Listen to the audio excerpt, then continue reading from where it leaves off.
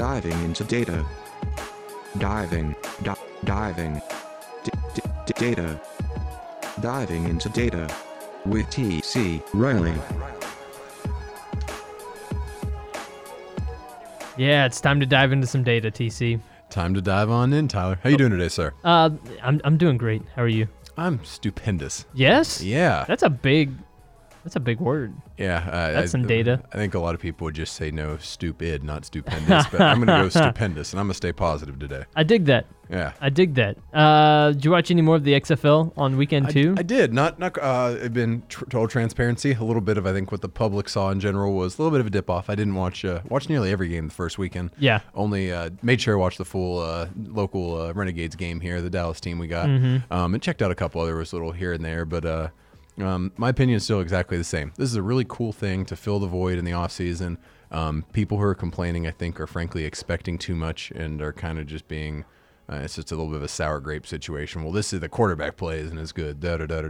Yes, of course it's not. This isn't we're taking NFL teams and just having them play in the offseason. Of course it's going to be a step down, but yeah, it's entertaining. It's exciting. The new rules are still catching me, and saw our first 3-point conversion after a touchdown this weekend. That was exciting. I'm into that. Yeah, and so it's great for what it is. Stop complaining, folks. Enjoy it. It's more football. If you don't want to watch it, go watch something else. Look, I sympathize with the quarterback play has been bad argument, because I do think it has been subpar. Hasn't been great. Which has held back some of the games to a certain extent. But that being said, that hasn't kept me from watching it necessarily. And I thought about you because some guy went on some rant on Twitter saying, no, the quarterback play has actually been better than the NFL because their quarterback ratings are, on average higher or whatever. And I was like, first of all, 8 teams, 2 games.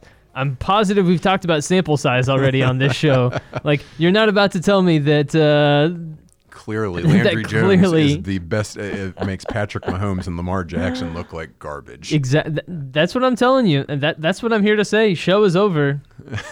Turn it off. The data has told me Landry Jones after 1 game is definitely better than Patrick Mahomes. You heard it here first. Actually, I just saw him in Canton this week, and they're already getting the bus ready for him. I knew they're going to throw him in there too. Might as well. I knew it. But we are not talking XFL today, TC, because we had a really cool sporting event kind of over the past week. We had the NBA All-Star Game, which introduced some changes. And I'm going to be honest, most of the time when All-Star Game formats have changed over the years, they have changed for the much, much worse. Yes. I thought when Major League Baseball went to making the All-Star Game the determining factor. Whatever. Yeah, I know what you're talking about. Words. Home field advantage. Words are supposed to be my thing. When Major League Baseball made the All-Star Game the determining factor for who had home field advantage, I thought that was the stupidest thing I'd ever heard of. Personally, just because I don't need Hank Blaylock for the Rangers, deciding who, when the Rangers are 30 games below 500 at the All-Star break, deciding which team ends up hosting the World Series, having home field advantage. So I completely agree on that point with the MLB All-Star Game. And by the way, Hank Blaylock, what a blast from the past there. What, you didn't want to go back to Rusty Greer? You had to go a little... No, I mentioned that specifically because Hank Blaylock jacked a home run in an All-Star Game off of... one of the unhittable. That's absolutely right. I think it was maybe Eric Gagne at the time or something like that. Yes, I remember that because I think Michael Young, the next year for the Rangers, ended up having the game-winning double or something like that. There was this period there where the Rangers had 1 rep at the All-Star Game, but they won the game multiple years in a row. Yes, and so then the Rangers make the World Series in 2010 and 2011, and in neither year do they have home field advantage, despite the fact that they should have both years. They got absolutely screwed by the rule. Because some random summer game happened to go the other way, of which maybe 2 people from the teams actually involved in the World Series were involved in. Yes. Now, couldn't agree more. But all that to say, this is not that. The NBA did a great job. Right. Yeah, they might have got something right here, which it seems to be a little bit of a theme over the last few years that the NBA seems to be getting more right than some of the other leagues. Looking at you, Manfred, and oh my gosh, that jazz is still going on. But at some point, we're going to dive into this and just rip the Astros to absolute pieces. But yes, please. Not quite yet. We're going to get there. Don't you worry, folks. But yes, the NBA All-Star Game. I'll be frank, not something I typically devote my calendar around, put a bunch of time into. I think NBA All-Star Weekend's kind of cool. I check out what I can. I check the highlights. Sometimes I'll record the dunk contest 3-point just to watch it. But I'm kind of with you in the general. All-Star games in general kind of suck. I love the principle of them, but frankly, the only time I enjoy them is when I'm playing Madden or something like that, or NBA 2K, and have the ability to play with a bunch of really, really good guys. That's about it for me. Definitely. But the NBA introduced something this weekend that I think was really freaking cool, and we're going to talk about it. So for those of you who didn't watch, what the NBA did is they implemented something called the Elam Ending. All right, so what is this? The Elam Ending was created by a guy, Matt Elam, who is Nick Elam, make sure I get his name right, who, ironically enough, has almost nothing to do with basketball, not who you think he is. So he is a member of Mensa, really smart guy, but he's a middle school principal and also part-times as a Reds groundskeeper, Cincinnati Reds. Exactly who you'd expect to be revolutionizing basketball, a Reds groundskeeper. But what he did is he went and looked back, and this is something he's been preaching for almost a decade at this point. He's a really smart guy. He dug into the data. I love it. Looked at the numbers. And what he discovered was what he was going for is an alternative ending to an NBA game or a basketball game in general that eliminates one of the biggest pain points in basketball, in that sometimes through fouling, through extending the game in that regard, you can drag out the end of some of these games for an extra 20, 30 minutes that's just completely unnecessary. And so what I'm talking about specifically, he looked back, and it was definitely recent. It wasn't when he was developing it, but the 2018 NCAA tournament, one of the articles I was reading up on this from Sports Illustrated did a quick analysis. What they found, 44 of the 70 teams in the 2018 NCAA basketball tournament that were trailing at one point in the game tried to foul in order to extend the game in order to catch up. 3 of those 44 actually tied or took the lead. 1 of those 44 actually ended up winning the game. So a very, very, very small percentage of the teams that actually tried this extend the game, heck, you never know what'll happen strategy, right, did it. And to be fair, it's hard to blame them. There's not an alternative solution now. Frankly, the way the basketball operates with shot clocks, with a set game clock and all, if you're down by so many points and the other team can literally just dribble the clock out for 24 or 35 seconds, whatever it is at whatever level, and kill the game clock before you physically can score that many points, you don't really have another option. So what this is trying to do is, we're not trying to just say, well, you can't automatically foul. You can't foul and do that. There's not a real solution there because there's not an alternative. But let's literally change the game. Let's change the end of the game, the way this is performed. So what the Elam Ending is that at some set point at the end of the game, in the NBA All-Star game, it was going into the fourth quarter, so 12 minutes left in the game. One of the other things he had suggested previously was actually after the 4-minute mark of like a college game, 4 minutes left in the game. So it's a little bit of a flexible kind of range of what we're looking at. But what you do is you kind of say, okay, our score here, again, let's going into the fourth quarter of the All-Star game is, 100 to 90. We are going to add so many more points to the leading team's score and set that as the target score. Okay, so we're going to add 25 points, let's say, to that 100. Now, 125 is the target score. Both teams are now in a race for 125. Yes. The team that was leading still has the advantage. They got to go 25. The team that was down has 35. But what that has done, it has given them a target. It has set the end of the, kind of the end of the road there. And it has given both teams something to shoot for, where just fouling and extending the game and taking more time isn't to your advantage. All you're going to do is help them get to that target score quicker. So it really is it's just points. It's not clock. There's no clock involvement. And so, again, what I saw this weekend, and I'd actually seen this, they first rolled this out back in something called TBT, the basketball tournament. It is semi-pro, pro-am, I don't know what you want to consider it, basketball tournament that's held each year. It's kind of a separate thing completely. It's almost a little bit more from like the street ball side origins and things like that. Yeah. But it's actually a pretty cool tournament. I've actually had a good friend playing it and win of it 2 years ago. That's pretty cool. Shout out to Mike Camargo. Shout out, Mike. But what they did is they set this score where I think it was 5 minutes left in their game. They pretty much stopped the clock, say, all right, line in the sand. They added so many points and said, okay, hit this. It was really cool in that. And actually there was a bunch of really great endings because again, it gave that team behind that motivating factor for, okay, we just need to bridge this gap. We don't necessarily need to try and extend this, and we're going to have the time. We don't have to worry about that. We can just play really good defense. We can play good offense and still come back and win this. Yeah. And the NBA All-Star, the NBA saw this actually, and shout out, I don't typically give him a lot of credit, but Chris Paul actually saw this watching the basketball tournament, the TBT, and went to Adam Silver, went to the NBA PA and said, hey guys, let's try this. This seems really cool, and this was really interesting and really engaging. They took it. They also combined it with the Kobe tribute they did this year, obviously, with the tragic events last month. Right. There's a lot around that this weekend. And one of the big things was the set score was 24 points to, addition in the fourth quarter. Mm-hmm. They originally had planned on closer to like 35 based on what they had expected normal quarter scoring to be. But they went with 24 for the Kobe tribute. Think that was cool. Think that was awesome for him and the other victims there. But the other cool thing is the way that they do this and the way that Elam set this scoring system up is that it's not just an arbitrary target or some exorbitant number and it's going to extend the game. It's literally just taking overall league averages. How much are people expected to score again in the NBA, let's say in the fourth quarter of an All-Star game? They went back and quickly calculated that both teams on average score about 35 points in the All-Star game, so that was going to be their target. Again, we'll look past the exception this for the tribute and all that. That's fine, but I think it's really cool how they use that data to feed into the idea of what they're going to do, of how they're going to get there. Yeah. So anyway, all this to say, this is what it was, and I don't know how much you got to watch, but the game was awesome. This was the most engaged I've ever been in an All-Star game. Definitely. The teams, they literally had the same starting five running the entire fourth quarter, with the exception of Trae Young and Luka got subbed out for some more veteran guys. I love Luka, but I'm very glad, sir. Please get your ankles better. Stay healthy. Yes, gosh, please just don't mess this up. You're so awesome. But the game went so well. This worked really well. This has been a national story all week. It's been one of the biggest sports topics because everyone is so hyped on this. Of this should be the new ending for everything. So one of the articles that they wrote about, and I was reading, was I believe the CBS Sports was talking about. Great, is this going to become something in the the NBA is going to implement overall? Yeah. I'm not there yet. This is going to be a topic we debate. I think it was really cool for an All-Star game and something where you have, frankly, not as much of a real consequence. Mm-hmm.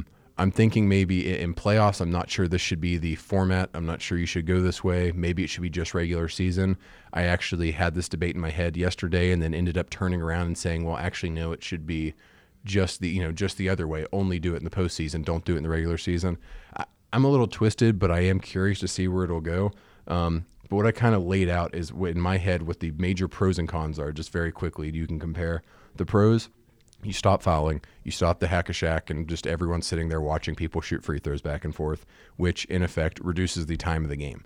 Time of games is something where all pro sports leagues are kind of struggling with. The consumers today have a much shorter attention span. They expect things a lot more digestible, quick.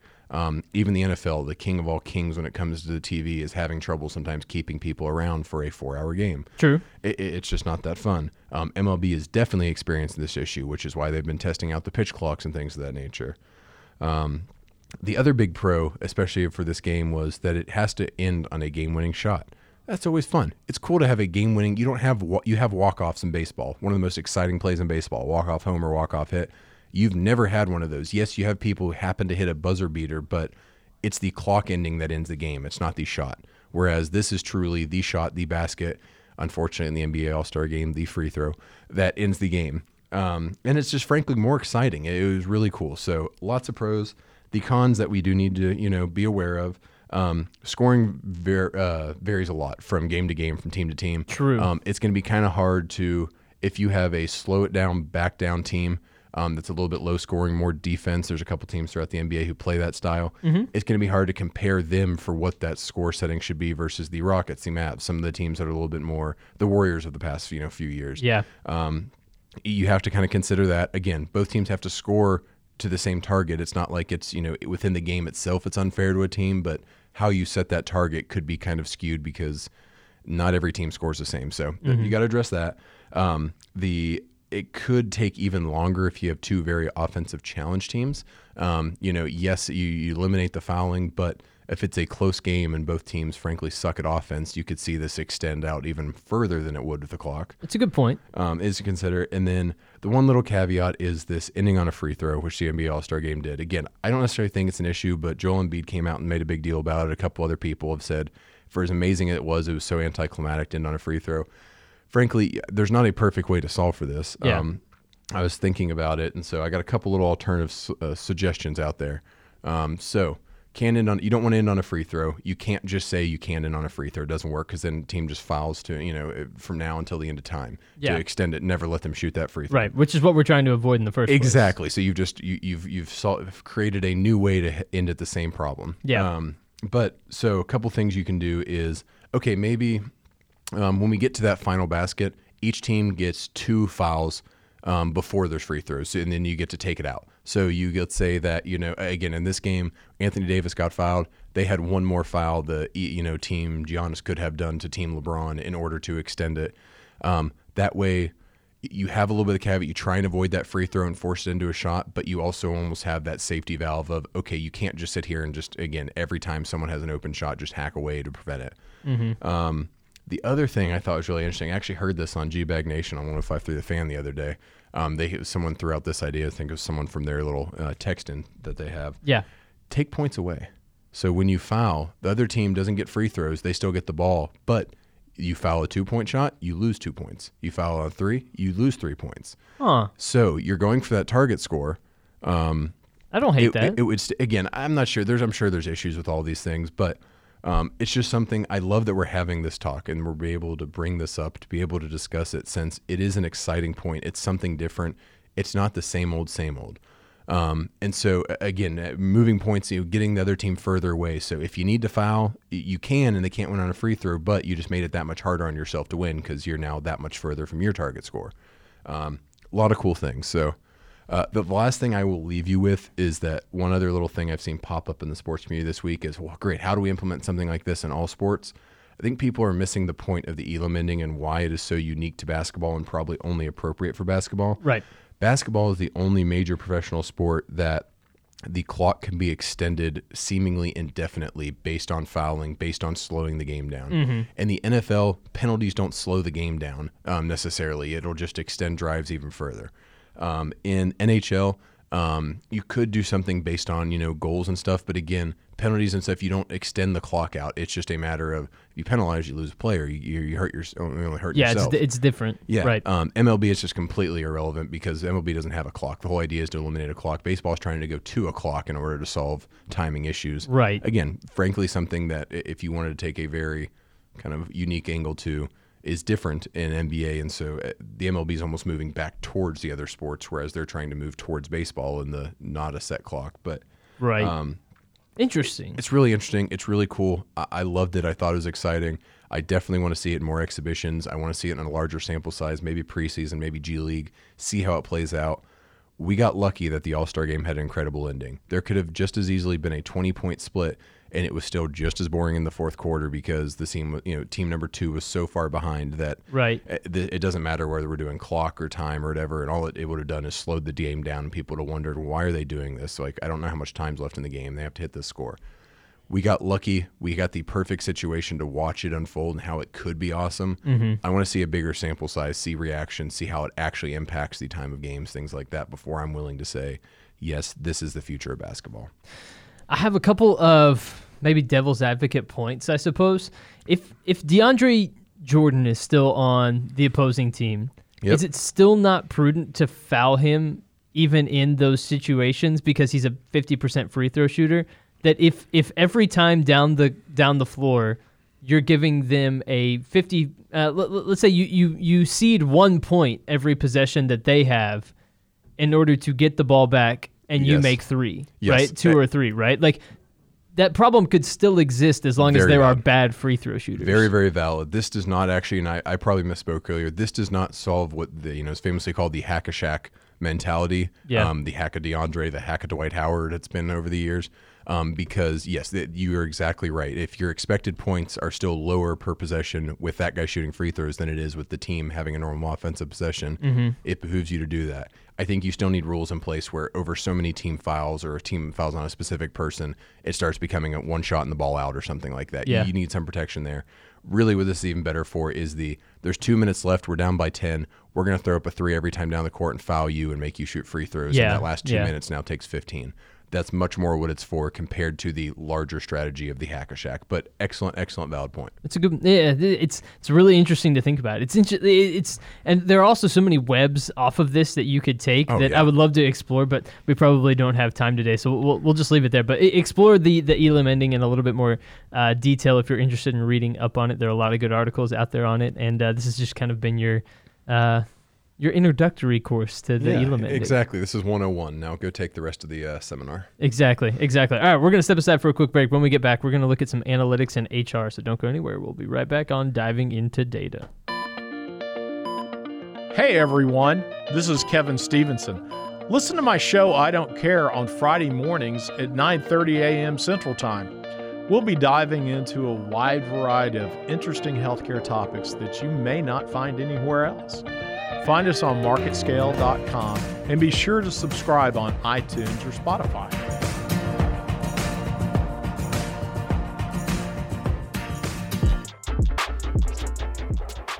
All right, welcome back to Diving into Data. Today we're taking a look at data in HR. TC, tell us a little bit more about what we're looking at here. Yeah, so what we're talking about is used by a couple terms. It's data in the HR world. It's called human analytics some places. It's called people analytics other places. What we're talking about, and we're going to make people analytics our good old term of the week. Boom, boom, boom. And what people analytics means from a high level is using data. Oh my goodness, I mispronounced data on diving into data. Come on, pronounce it like a Texan. That's right. Using data to bolster HR departments' ability to recruit, hire, and retain great employees. Mm-hmm. So pretty much it's applying the analytics world to the HR world. Again, not just hiring, but also retention. And I think this is a field that is viewed by a lot of people, if you were to take a straw poll on different departments in an organization and how much they could actually use data in their jobs. I think HR would probably be at the bottom of the list for just about everyone. Everyone assumes HR, people kind of directors, things like that. Well, no, it's entirely soft skills. It's entirely human-to-human interaction. It's entirely emotion. You can't automate that. You can't, apply data to it.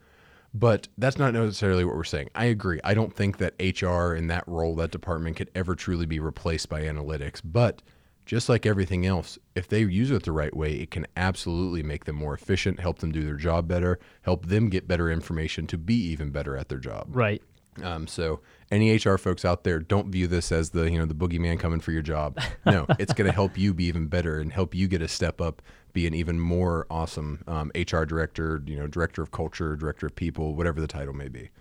So there's a couple little things. The low-hanging fruit in this process when we go through this is actually a little bit more just the automation technology aspects of it, and that is in the recruiting process, in the application process. There always need to be a slight human element here, yes, but a lot of companies can move to a position where writing job descriptions is able to be more automated in-house based on certain skill sets, based on things you have. Mm-hmm. Doing recruiting, sending things out. You've already seen a massive shift to the online world, the LinkedIns and stuff like that, job boards, continuing to develop that. That's the low-hanging fruit. We're not even really going to touch on that. We're just going to move right on past that because that's already in place. Everyone's already doing that stuff. Now, what I think is overlooked is analyzing internal needs, and this is something that we've frankly and honestly struggled with a little bit at Market Scale. We've put a lot of time and effort into kind of solving around this problem, but forecasting, staffing, capacity models, things of that nature. Right. Not necessarily either do we have enough bandwidth today, and probably more importantly, are we going to have enough in a month and in 3 months and in 6 months and da-da-da-da-da-da-da. So there's a lot that ties into that, obviously, around business analytics, but that's something that from a staffing perspective, we know that the hiring cycle is not quick. Even if it's more automated, you're more efficient, you guys have a really good, clean process, it still takes time to find the right people. You don't always just have that person ready to say, bam, you can start tomorrow. People need time to switch jobs. All this stuff is in play. So what I think that people need to start looking at is what they can do internally in order to better utilize information, better utilize data, better utilize some of the things that they have at their disposal that they're not really necessarily doing. Right. There's a study from LinkedIn that said 55% of HR leaders struggle with people analytics and just view it as something that's a threat or not in any way helpful to their job. Over half of people think this can't be used, and that's just kind of like, No, that's not true. For instance, sending out surveys to your team, getting more data based from them in order to analyze your current workforce and identify opportunities. Being able to send out different assessments and different, even when I say assessment, it could be very different, anything from a quiz to even just having a phone call recorded from the person doing some machine learning type analysis on it in order to understand the sentiment and things like that and see if there would be a good cultural fit. Mm-hmm. All that's in play, all that's possible and something that should be considered. But I think that a lot of people, what I'll spend the next few minutes on here is analyzing candidates, because I think a lot of people, when I said HR and people analytics, that's exactly where their mind went. Yeah. So we're going to wrap back around a little bit to get into that retention piece of it, not just the recruiting and hiring aspect, but to do what it's due. We know that when you're analyzing candidates, it is a mix of hard skills and soft skills. There's no doubt about it. There are very, very few jobs out there that are 100% soft skills and, just relational type interaction things. And there are also very few that are 100% hard skills. Even fields like, frankly, the data world, typically data engineers, data scientists, typically are viewed as much more pretty much it's hard skills. The soft skills don't matter. I am here to tell you that's definitely not true. Mm-hmm. The most effective ones definitely do have that ability to translate from one side to the other. That is a necessary component of anyone in any job. But we do acknowledge that there's going to have to be this human element here. There's going to have to be someone who can step in and take this analysis, take these things. Again, let's say you set up some type of almost social listening platform for sentiment based on answers they give to understand their tone. To be able to make informed decisions on whether they're really a team player, whether they're more of an individual contributor, or are they excited about growth? Do they give answers that are a little more wishy-washy? That can help a lot in the hiring process. Analyzing candidates, again, being able to build machine learning models if you have a large enough workforce where you have a profile that does work and does fit. Yeah, you'd be able to theoretically build one of these machine learning models that could. You dump in a candidate, it's able to retrieve pieces of information about the candidate, something that's a challenge here we're going to circle back on here in 45 seconds. But analyze them and almost, this sounds bad, but fit them into profiles and understand what profiles are or aren't going to work for this position in your company. I think there's a lot of opportunity out there. I think it's something that not a lot of people are considering, but it's something that I would encourage. I would love to get more involved in. I'm going to start working with our HR department as I did the research here and realized, hey, we can probably be better about this, about using data for hiring. But I do want to acknowledge that there are pitfalls to this. There are shortcomings, but there are also solutions and advantages to using this. Some of the things that people think of is data privacy, data breaches. Again, once you have a lot of data, especially over people, now this becomes an ethical issue For sure. and a big liability for a company, because even probably more important than your company level data is that person level data you have on your employees or prospects. Mm-hmm. You got to be careful with that in this world. We know that we've talked about data privacy issues in the past. So some of those solutions to kind of get around some of these things, consent for employment data. When you're having people apply, they have to give consent. Frankly, I don't love the, forced compliance, for lack of a better term, but if you're applying for a job and this is something your company's implemented, I don't think it's unreasonable to ask for the consent to do that. If they don't consent, that's totally fine. That is absolutely their right. It's absolutely your right as a company not to consider them as a candidate because you can't fit them in the model. For sure. And again, that's not staying away from ethical. This isn't based on demographics. This isn't based on any type of discriminatory practice. It's just hey, we know what works. We have models that are able to fit this. If you're not going to allow us to have the inputs necessary to run this, we just can't consider you. It's the same thing as if I said, well, I can't come in and interview. You guys have to decide based on my resume. Mm-hmm. Well, no, that's not how we hire. Sorry, that's not going to work here. Yeah. Data governance procedures, things about being really careful with data. Again, this is something, frankly, throughout every organization, every department needs to be in place. Keeping that data secure, siloed, getting rid of it and expunging it and deleting records, cleaning stuff up when it's no longer necessary. Having good policies on that can definitely help you get around some of the data privacy, data breach stuff, or at least minimize the risk associated with it, I should say. Being very strict on the usage. That's another thing, is the access and the usage of this, being very, very specific about what it can and can't be used for, what can and can't be used. Pretty much make the ethical decisions on the front end of the models, ensuring that there's no ethical lines being crossed as part of this. And then once you've done that and established that only these things, which are, there's no gray area here about the, ethical nature of these, now we can use this data. Now we can be careful about how we use this data. And then anonymizing data if you can, especially when it comes back to that retention piece. Definitely. Sending out more surveys, being able to get more data points on your active workforce. If there's concerns of the big brother watching over my shoulder aspect, you can still anonymize data and use this from a higher company perspective, a higher management perspective for, hey, in our manufacturing sector over here, I don't need to know that Bob has an issue with, his manager, Jane.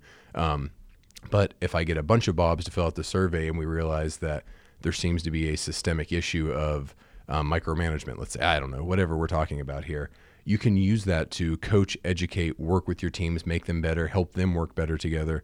And it can be all anonymous. So we're not even saying that it always has to be a one-on-one solution. It can be general.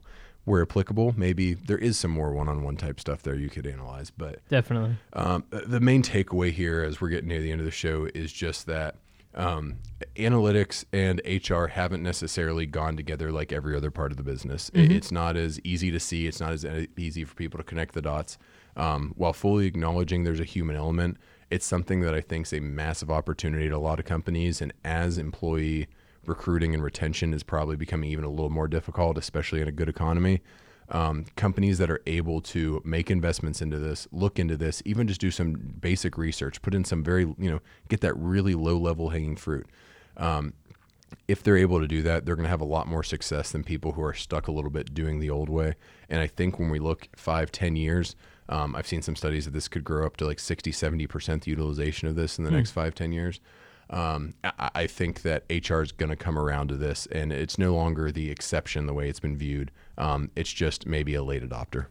Real quick, are there ways to measure ROI on various hiring platforms, like be it Indeed, LinkedIn, things like that? Yeah, absolutely. So they have some great analytics. You can, from a very, very, very low level, do some quick analysis over your spends with those platforms or the amount of time and effort that went into that versus the number of employees you did. But even better, I encourage you maybe build a much more intrinsic model into your business that is able to evaluate different positions, the value of those positions, looks at the retention of those employees.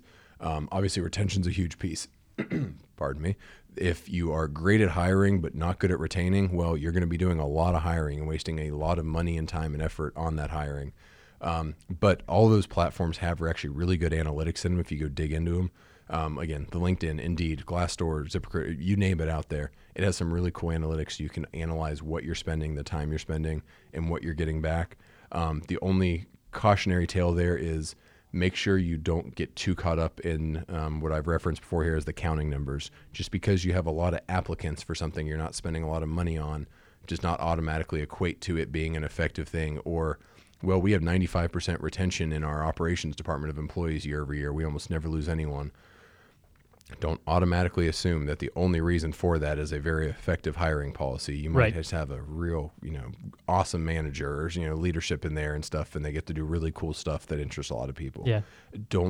Sometimes you get lucky. Yes, exactly. So what I'm saying here is, yes, there are definitely ways to do that. Yes, you should pursue that and try and identify those ways to look at the ROI.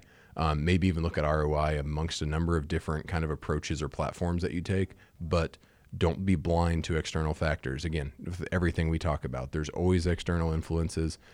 If you ignore them, it will come back to bite you. As long as you consider them, you can mitigate that risk and appropriately account for them. Boom. HR, analytics. NBA, Elam. We're just throwing out terms from today. Yeah, we are. That's cool. That's what we're doing. That's what we're doing. All right. That's all we have time for, TC. Unfortunately, it is. And we'll be back in 2 weeks if that's correct, right? We're going to have a little bit of a vacation next week. So that is correct. That is correct. I'm going to Mexico. Oh, well, I'm not, but no one wants to listen to just me. So I'm going to Mexico, and then I got to come back, and then I got to go do a video shoot in Houston. So from paradise to Houston. Not paradise. The armpit. Go bang on some trash cans while you're down there for me, would you? I'll do that. Only if a curveball's coming. Thanks, Tyler. All right, everyone. Thanks, DC. See ya.